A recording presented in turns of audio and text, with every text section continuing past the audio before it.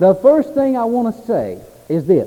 There are inadequate views concerning visions. The first one is from a human standpoint.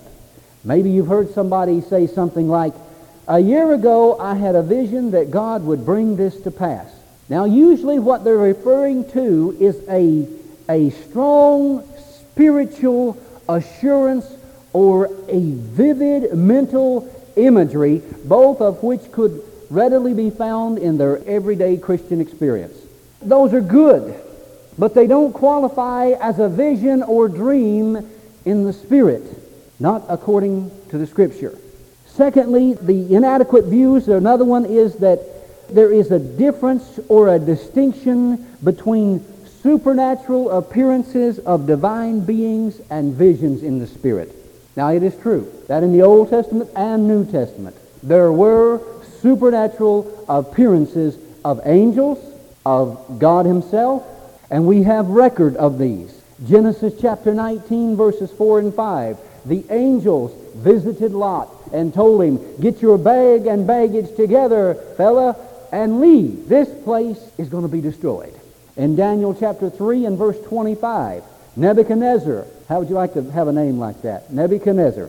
He saw a fourth person in the furnace with Daniel and the three Hebrew children. Who was the fourth person? Anybody know? Jesus. In Matthew 28 and verses 2 and 4, the Roman soldiers guarding the tomb of Jesus Christ saw angels roll away the stone and free him. Old Testament saints, New Testament saints, they saw these things. In Genesis 18 and verse 8, angels ate with Abraham. Do you suppose they ate angel food cake? That was bad. Joshua 5:13 to 15. Joshua was worshiping and he saw the captain of the host of the Lord's army. Wow, I'd like to meet him. Acts chapter 12 and verse 7. Peter was asleep in a jail cell and an angel slapped him upside the head and woke him up and told him to get out. Remember that? Divine appearances, but those are not dreams and visions in the Spirit. Okay? Because they could sense them by their physical senses. Your sight, taste, hearing, and smelling.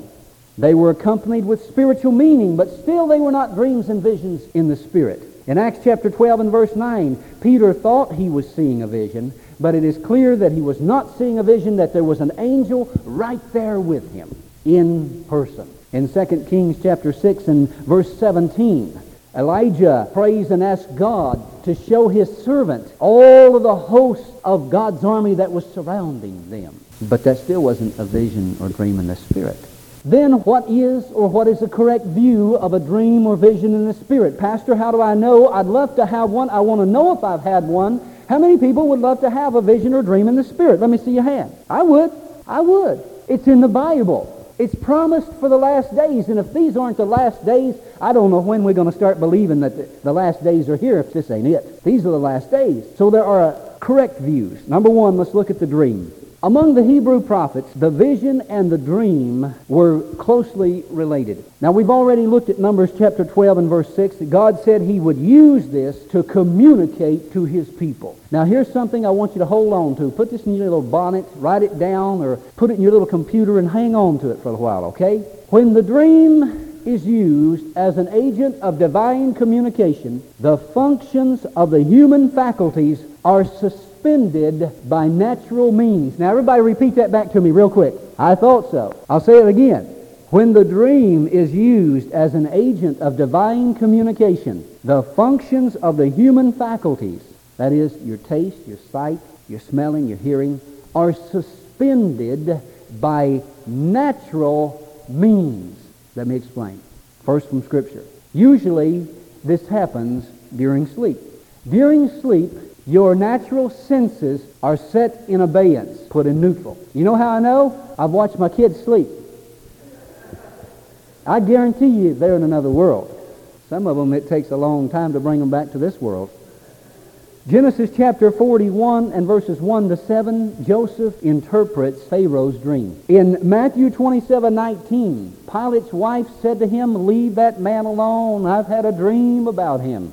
And she warned Pilate to have nothing to do with Jesus. Daniel chapter 2 and verses 31 to 45, Again, Daniel interprets the king's dream and the images that he had saw and told him what was going to happen. Job chapter 33 and verses 15 to 16. Now I'm going to read this to you from the New English Bible. I want you to listen very carefully. Job 33, 15 and 16. In dreams, in visions of the night, when deepest sleep falls upon men, while they sleep upon their beds, God makes them listen.